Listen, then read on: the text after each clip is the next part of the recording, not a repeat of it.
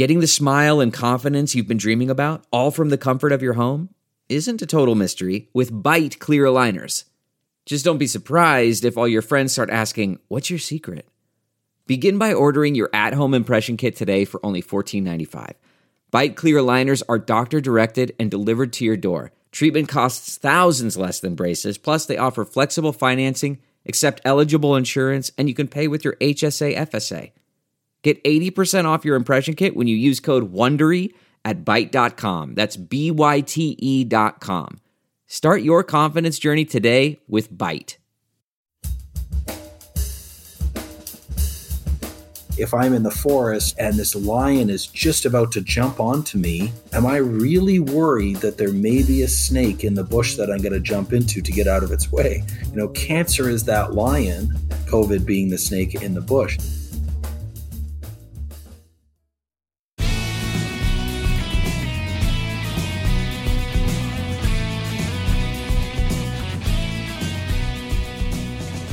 From Offscript Media, I am Matthew Zachary, and this is Out of Patience. Today on the show, I welcome Dr. Joseph Mikhael, Professor of Applied Cancer Research at the TGen Institute for City of Hope, and he's also the Chief Medical Officer of the International Myeloma Foundation, which I can attest is an incredible nonprofit group that I've been proud to call a partner for many, many years. Check him out, International Myeloma Foundation. Joe is one of the most highly coveted and requested subject matter experts of his kind and speaks at hundreds of conferences around the world when those used to exist. I'm sure that's lots of webinars these days. But I'll tell you, Joe is James Bond meets Liam Neeson meets Jason Bourne with a little Austin Powers thrown in. Of all the things I just said, his key focus, which fascinates me, is understanding how factors like what country that you're born in, your socioeconomic status, and your genetic predispositions determine whether or not you're going to enter the shit happens store of cancer. He's also Canadian, but I forgive him, although he does know Justin Trudeau, so I heard. Enjoy the show.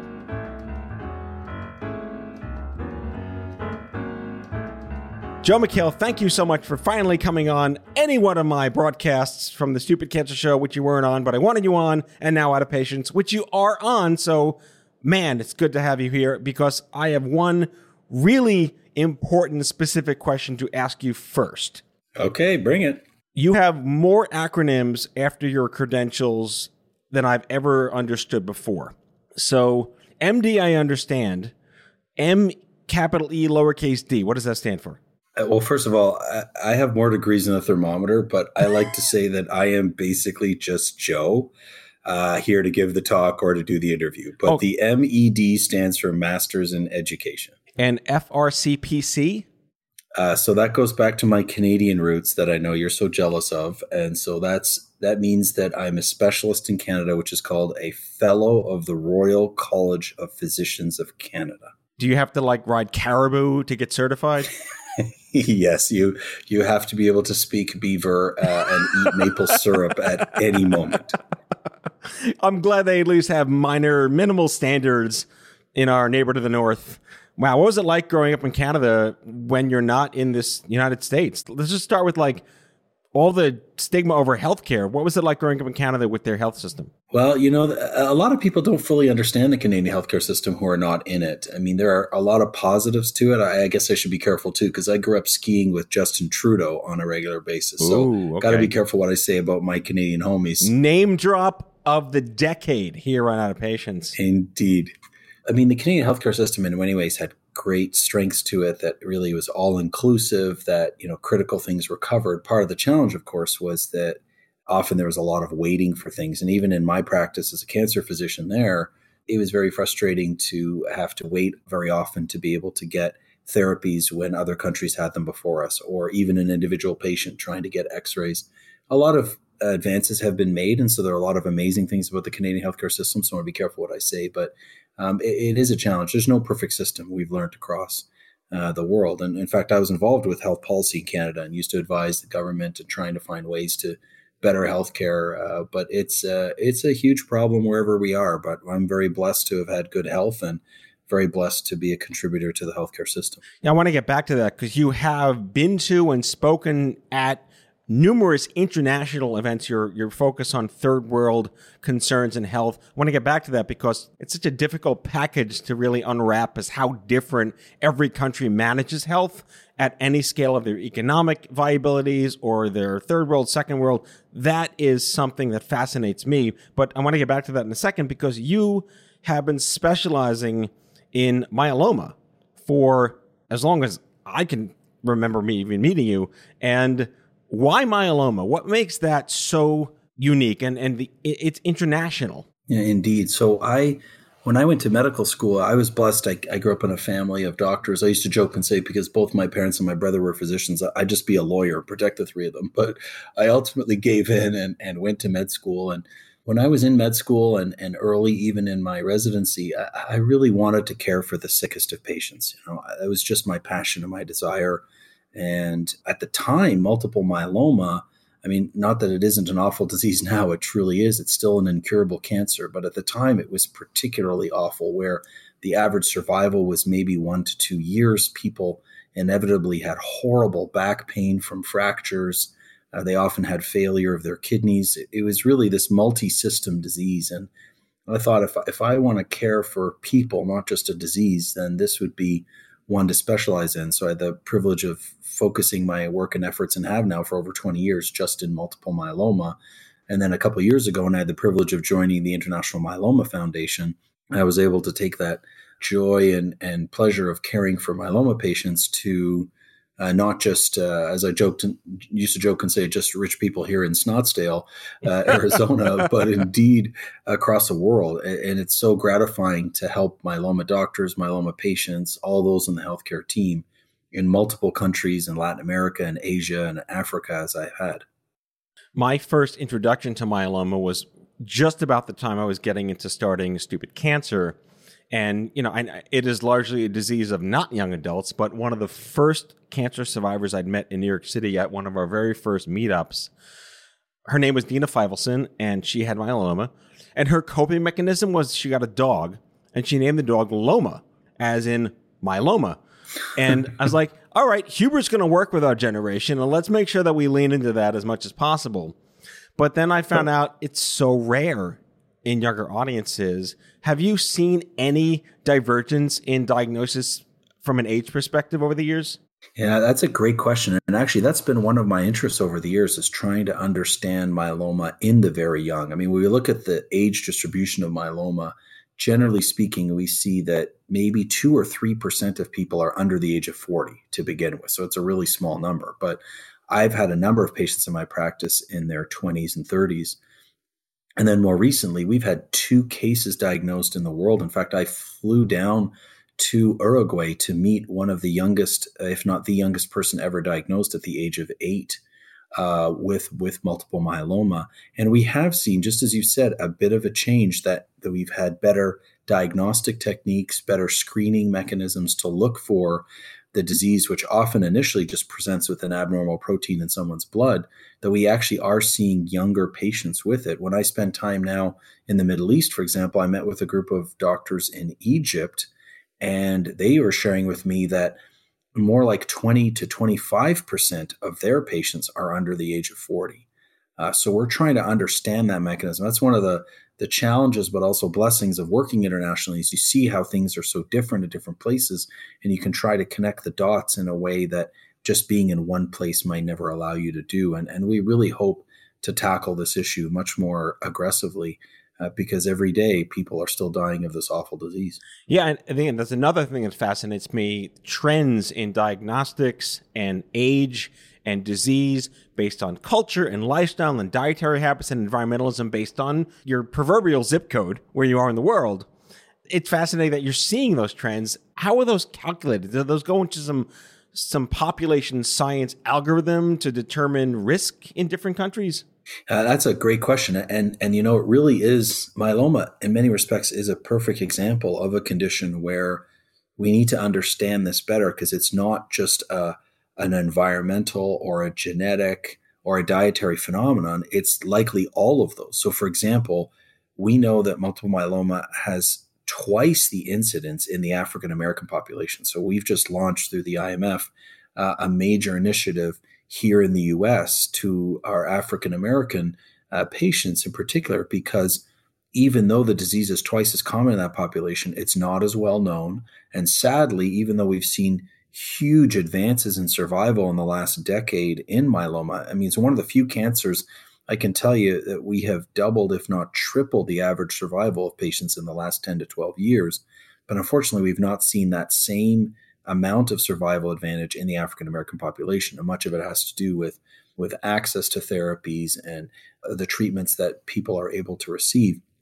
But as we go around the world, like I mentioned the example of Egypt, and we do want to collect this in a way that it isn't a perfect algorithm as you've described. But to give you one example, we have screened literally the whole country of Iceland, because Iceland is one of the few countries in the world where the majority of patients, if not the only country in the world, where the majority of patients have, or people living there have had their genome sequenced. This is where I geek out on all the genetic stuff. And so we can know what their, if you will, inherent genetics are. Then we screen the whole population for not just myeloma, but there's this thing called MGUS or MGUS, which is a pre-myeloma condition that ironically, even though myeloma is rare, MGUS is incredibly common. Like 5% of the adult population has this. If we look for this little abnormal protein in their blood, it's there. It may never mean anything. Only a tiny fraction of MGUS patients develop myeloma, but MGUS is really common. So we started screening the country of Iceland, and we started at the age 40. But as we started to get the numbers in, we realized, boy, we should have gone younger. So we've now gone back to the 19 to 40 age group as well to see, is this something that's developed earlier? And we really hope that we can discover genetic drivers of the disease and see if potentially dietary or environmental and behavioral aspects influence it. Now, obviously, Iceland doesn't represent the whole world, but you have to start somewhere. And now we're starting to reproduce this Iceland principle or concept of screening discrete populations in different countries around the world. We're doing it now in Latin America. We're about to launch an initiative to do it here in the US among African American patients. So hopefully all these bits of information can be brought together in a way to help us understand the disease better, ideally to catch it earlier, if not even cure it. Yeah, I mean, the jargon going around the industry is social determinants of health. And indeed, that just means the crap you're stuck with and the crap that happens to you that you either have no control over or can't control. It's chaos theory in terms of what you're predisposed to based on nurture nature. But just the idea of being born black, being born Jewish, being born this and this and this automatically, genetically makes you this, this, and this. Is that a decent starting point for a lot of this? Indeed. As I've mentioned, we see this more commonly in the African American population. I speak as someone who has African American origin. My parents are originally from Egypt, which is indeed one of the few countries in the world that's part of two continents. So some may define it as African American, others consider it part of Asia's within the Middle East. And you're right. What you're born with and your inherent genetics significantly influences things like your risk for disease, the way you're going to metabolize different drugs, your susceptibility to certain kinds of infections. And now, of course, we know that having the human genome mapped has really helped us, but has also allowed us to see that this is so much more complicated than we ever thought. It's not like there's one gene that mitigates your risk of this cancer and one gene that mitigates the risk of that infection. It's not that simple. And so that's why this sort of big data concept is going to be needed for us to understand this more. I try to look at it, as you said, to look at what can I modify and what can I not modify. I obviously can't modify my inherent genetics yet. Maybe someday we'll be able to do that more, but I can modify my behavior. We know that, for example, myeloma is one of the diseases that is connected to obesity. And so dietary issues can be influenced by that. And although we know that obesity is not just a dietary phenomenon, there is a genetic phenomenon to that as well. So it is pretty complicated, but as we start to piece this together, hopefully we can overcome what we can change and ultimately modify what we initially thought we couldn't change. You said, risk reduction, or I have issues with the word prevention. What are your thoughts on that? Because it's been this ongoing debate, especially in pediatrics and young adult cancers. Like, there's really nothing you can do to prevent a blood cancer, but now you're saying that there is a determinant of obesity for myeloma. Yeah, so in general, you're right. Most of the cancers we work with in the hematology field, and in particular myeloma, we really don't have a known, if you will, cause or trigger. There's a really small sector of our patients, but an important sector of patients where we do know that does occur. We've been able to connect Agent Orange with myeloma through the IMF. I remember we testified at the 9/11 Commission to note that there was an increase in myeloma cases, much more than expected in the first responders. We have seen this in individuals who are firefighters. But in the big picture, that's a tiny fraction of the bigger piece. I mean, I see myeloma patients every day, and I see patients that live the pristine, healthy triathlete life, and others whose lifestyle is very different. So I do think, like yourself, this notion of prevention is a complicated topic and can sometimes be very misunderstood, because for the majority of our patients, what I sometimes say to a patient is, you can be the perfect driver and unfortunately still get in an accident because of something that happens on the highway that is entirely not your fault. And I never like to attribute fault, as it were, to the cancers that we care for. That just adds a layer of guilt and unfortunate thinking that really does not help the patient nor the provider. And we want to provide the best to our patients in every way. Yeah, that's also an ongoing narrative is, vegan, perfect health, marathoner, never in the hospital any time in their lives, and 33, bam, stage 4 breast cancer, and good luck. And are we seeing more of that? Are we seeing less of that? I mean, again, this is such a rabbit hole of theory and ideation and philosophy and anthropology, lots of fancy words I just dropped there, on are the healthy getting sick more by accident? Are the sick getting more sick? Is myeloma increasing based on population or based on other circumstances in terms of diagnostics every year? Mm-hmm. When we see the increasing number of patients with myeloma, we really attribute it to two things right now, because those seem to be at least the major levers of influence on more cases diagnosed. Number one, just the sheer aging of the population.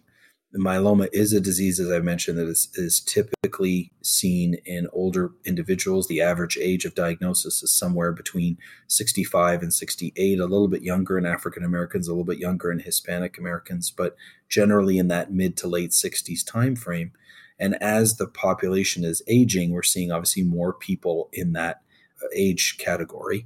The second reason, which is maybe somewhat similar to what we saw 15 years ago, when there seemed to be a significant spike in breast cancer, and people wondered if it was connected to smoking years before. It actually was connected to better mammograms and better detection.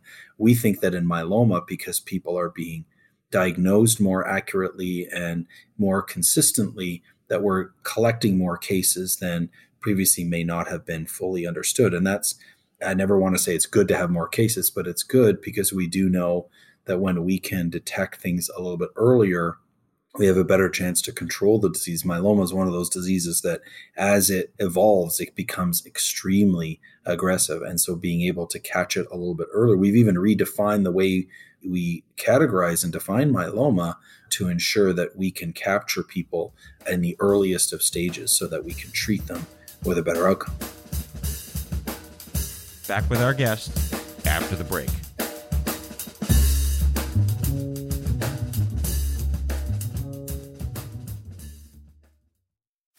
You can host the best backyard barbecue when you find a professional on Angie to make your backyard the best around. Connect with skilled professionals to get all your home projects done well. Inside to outside, repairs to renovations. Get started on the Angie app or visit Angie.com today. You can do this when you Angie that. Delve into the shadows of the mind with Sleeping Dogs, a gripping murder mystery starring Academy Award winner Russell Crowe. Now available on digital. Crowe portrays an ex-homicide detective unraveling a brutal murder he can't recall. Uncovering secrets from his past, he learns a chilling truth. It's best to let sleeping dogs lie. Visit sleepingdogsmovie.com/Wondery to watch Sleeping Dogs, now on digital. That's sleepingdogsmovie.com/Wondery.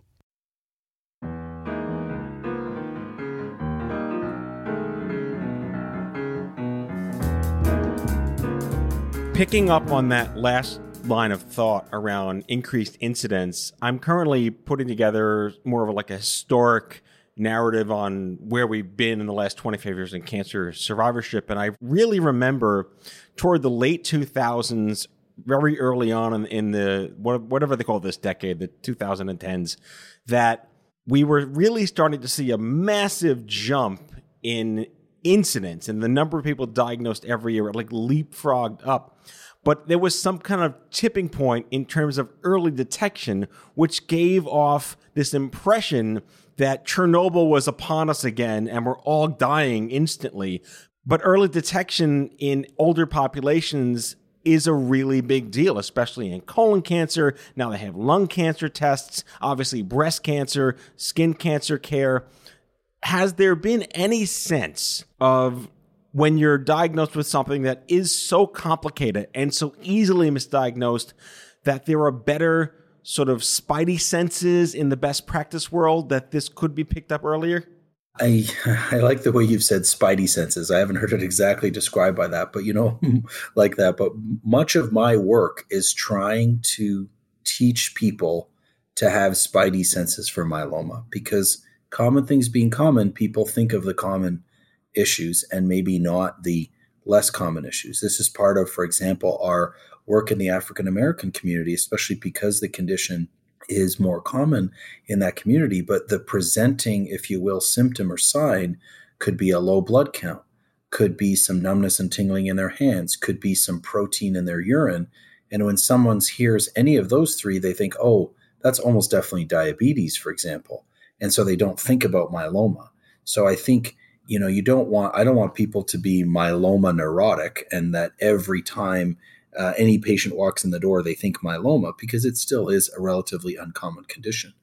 But helping people, and now that medicine is practiced differently than when I went to med school, where now we're using more tools to collect big data. We have ways of incorporating multiple signs and symptoms into an algorithm that can help us with a better differential diagnosis. I do think it is going to be very important, because myeloma and some of its related conditions are classic for later diagnosis. And unfortunately, later diagnosis almost inevitably means more complications for the patient, more difficulty with therapy, and shortened survival. So I want to pivot a little bit, because you are the most interesting man in the world, given 3,000 speeches a week and whatnot. Let's talk about TGen, because that's kind of like in your spare time, you also do this other thing. Yes, so I'm really blessed. I kind of have 3 jobs. I'm the privilege of being the Chief Medical Officer of the International Myeloma Foundation. I direct the myeloma research and have a clinic at the Honor Health Research Institute.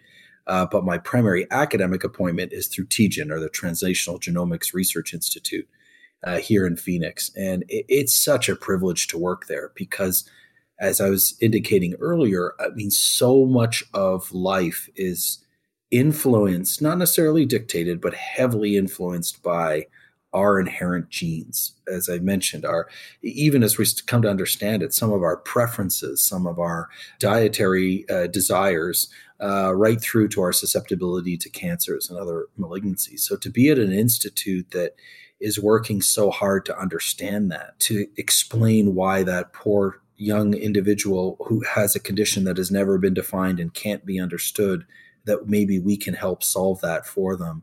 And the leadership there through Jeff Trent, who had previously been at the NIH was a huge part of the Human Genome Project.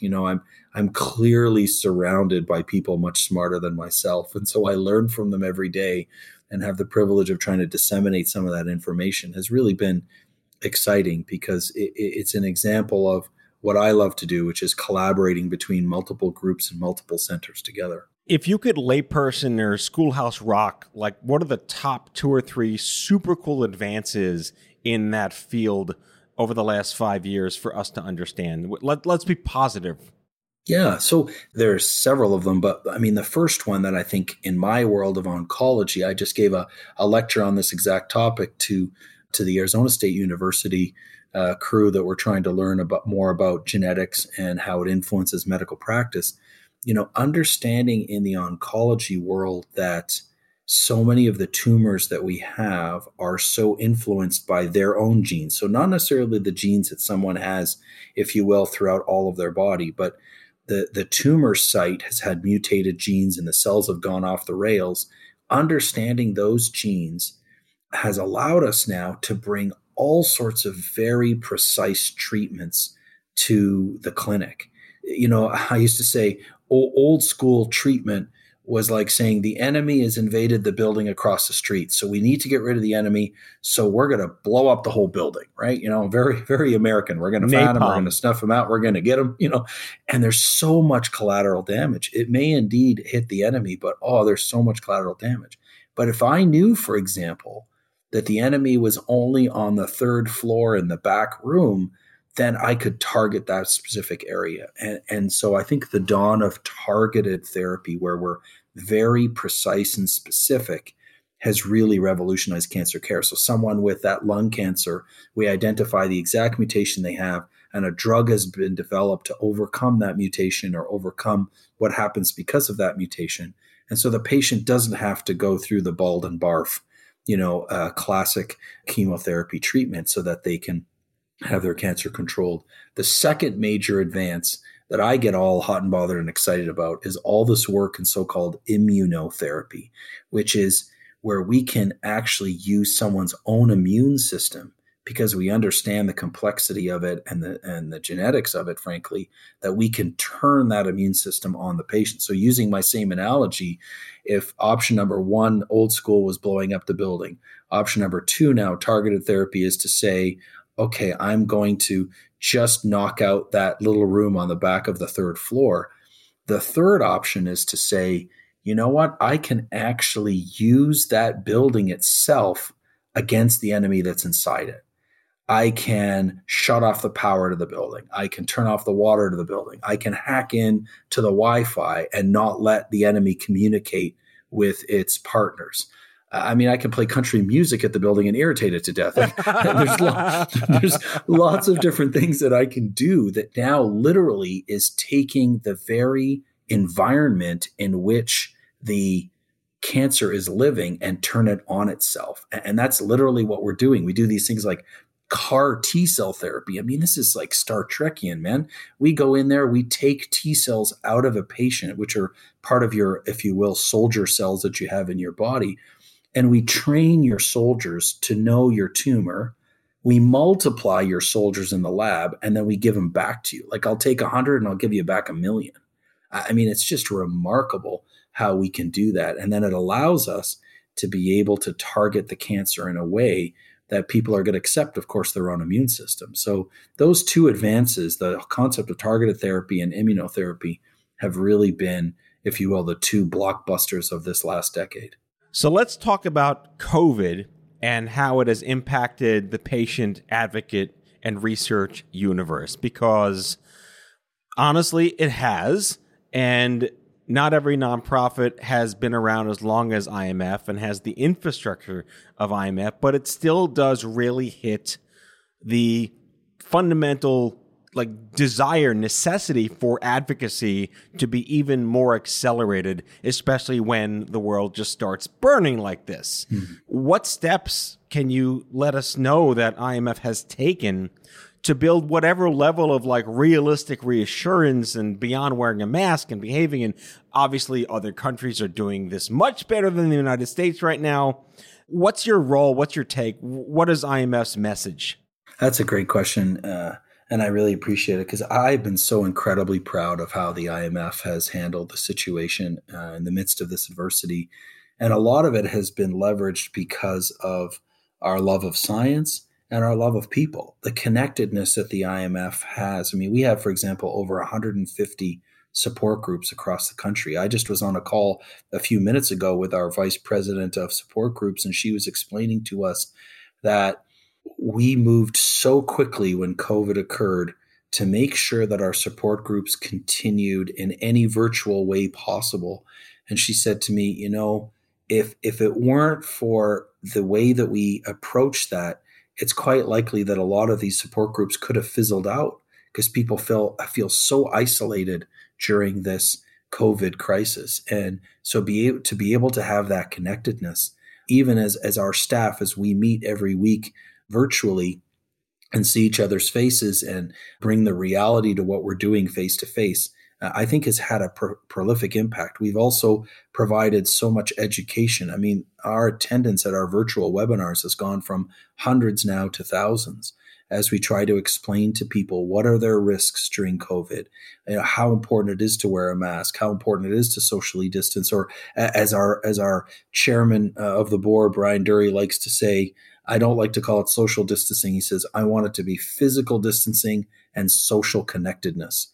And that connectedness is, I think, what has allowed us to continue. And then lastly, our connection with the myeloma physicians and treaters, as well as the pharmaceutical industries, has really helped us through this as we've helped guide how we care for patients, as we've been able to keep people connected and have them a discussion. I had the privilege of hosting a whole online series where I interviewed hematologists and emergency room doctors and ID specialists from New York and San Francisco and Chicago and Seattle to discuss what this really means for our patients and what modifications should we make for our treatment. And should people come in? Do we do a virtual visit or do we do a face-to-face visit? Do we give IV chemo or do we go to oral chemo?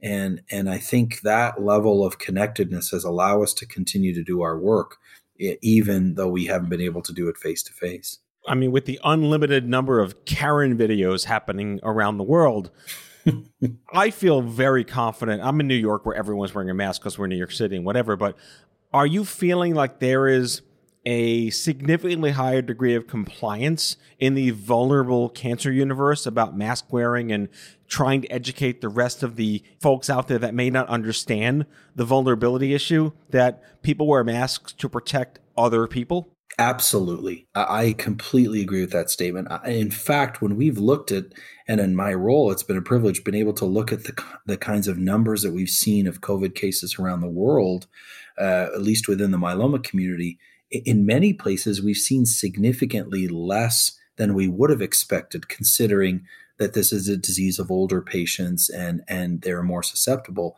And one of those reasons why is that we train our patients very carefully, especially any of our patients that have ever been through high-dose chemotherapy or stem cell transplant. We've already taught them when to wear a mask, how to vigorously wash their hands, how to socially distance. And I believe that population has been safer, if you will, than they would have been because they have been more compliant. I mean, it's so straightforward to wear a mask. It just shocks me that there are so many so resistant to doing this and selfish, frankly, because it's not really just about you. It's about all of us. And when I see my patients every week and I know that they're vulnerable, it drives me even more to ensure that I advocate in any way that we protect the vulnerable in our society. Yeah, it is very telling. I've been mentioning this on my show almost ad nauseum that what this pandemic has done is released an ebb tide to the world that has really exposed all the crap lingering on the beach we would never normally see if the tide was in. And that is very telling, but I am consistently inspired by the fact that your point, the vulnerable communities typically already know they're vulnerable, so we are more heightened to the sensitivities of noncompliance in consideration of being a decent human being on the planet.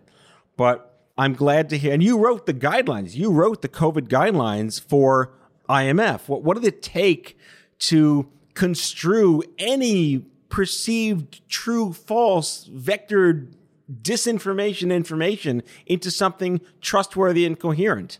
Well, we try to bring together experts to give advice, and so many guidelines have been written through the American Society of Hematology and the American Society of Clinical Oncology, our International Myeloma Society, so many different groups that I've had the privilege of being a part of. And for us, it is protecting the patient, as we've said, but the other side to this that I think is important to note as well, especially as cancer patients may be listening in, that it's so critical that their cancer also be managed, that we don't want to swing the pendulum so far. Like, for example, part of our guidelines were, considering virtual visits when a face-to-face visit was not necessary. But that doesn't mean that everybody who had, chemo appointments would just immediately cancel their appointments and not get their chemo anymore. I mean, one analogy I use sometime, I want to be careful how I use it, but I would say that if I'm in the forest or in the jungle and this lion is just about to jump onto me, am I really worried that there may be a snake in the bush that I'm going to jump into to get out of its way? Cancer is that lion. And we want to make sure that when someone is actively sick with an awful cancer, that we don't minimize their opportunity to be treated because of a potential risk of COVID being the snake in the bush. And so part of the whole idea of what we did as a society to so-called flatten the curve was to allow those who really needed treatment, be it for COVID or other critical conditions like cancer, could have the resources supplied to them. Whereas other things that were less urgent or less important could be set aside for a period of time. So we also didn't want our myeloma patients to become complete hermits in their homes and never communicate with their physicians and give up on their treatment either. Yeah, I want to have you back to talk about the sort of the telehealth revolution that was forced upon the cancer community. But I do want to thank you for coming on the show. And by the way, you make the coolest, Dr. Schoolhouse Rock metaphors. I love the building and then the room, and then you play country music, and it's good. You speak human, and it's rare, and it's very, very appreciated. So, Dr. Joseph Mikhael, professor at TGen City of Hope and the chief medical officer of the International Myeloma Foundation, and I hear he does a mean Sean Connery impression. Thank you so much for coming out of Patience. Thank you, my friend. It's a privilege to be with you, and I look forward to the next time. That's all for today, folks. If you like the show, be sure to subscribe, leave a review, follow us on social, and tell all your friends to listen. Out of Patience with Matthew Zachary is a product of Offscript Media. Our executive producer is Matthew Zachary. Our senior producers are Jen Horangeff and Andrew McDowell. Darren Tunn is our production intern. It is recorded, mixed, and edited by Matthew Zachary. Our theme music is by the Mike Van Allen Quintet and by Mara. For advertising and media inquiries, email media@offscript.com. Hit us up at contact@offscript.com to share comments, feedback, and make guest recommendations. For more information, visit offscript.com.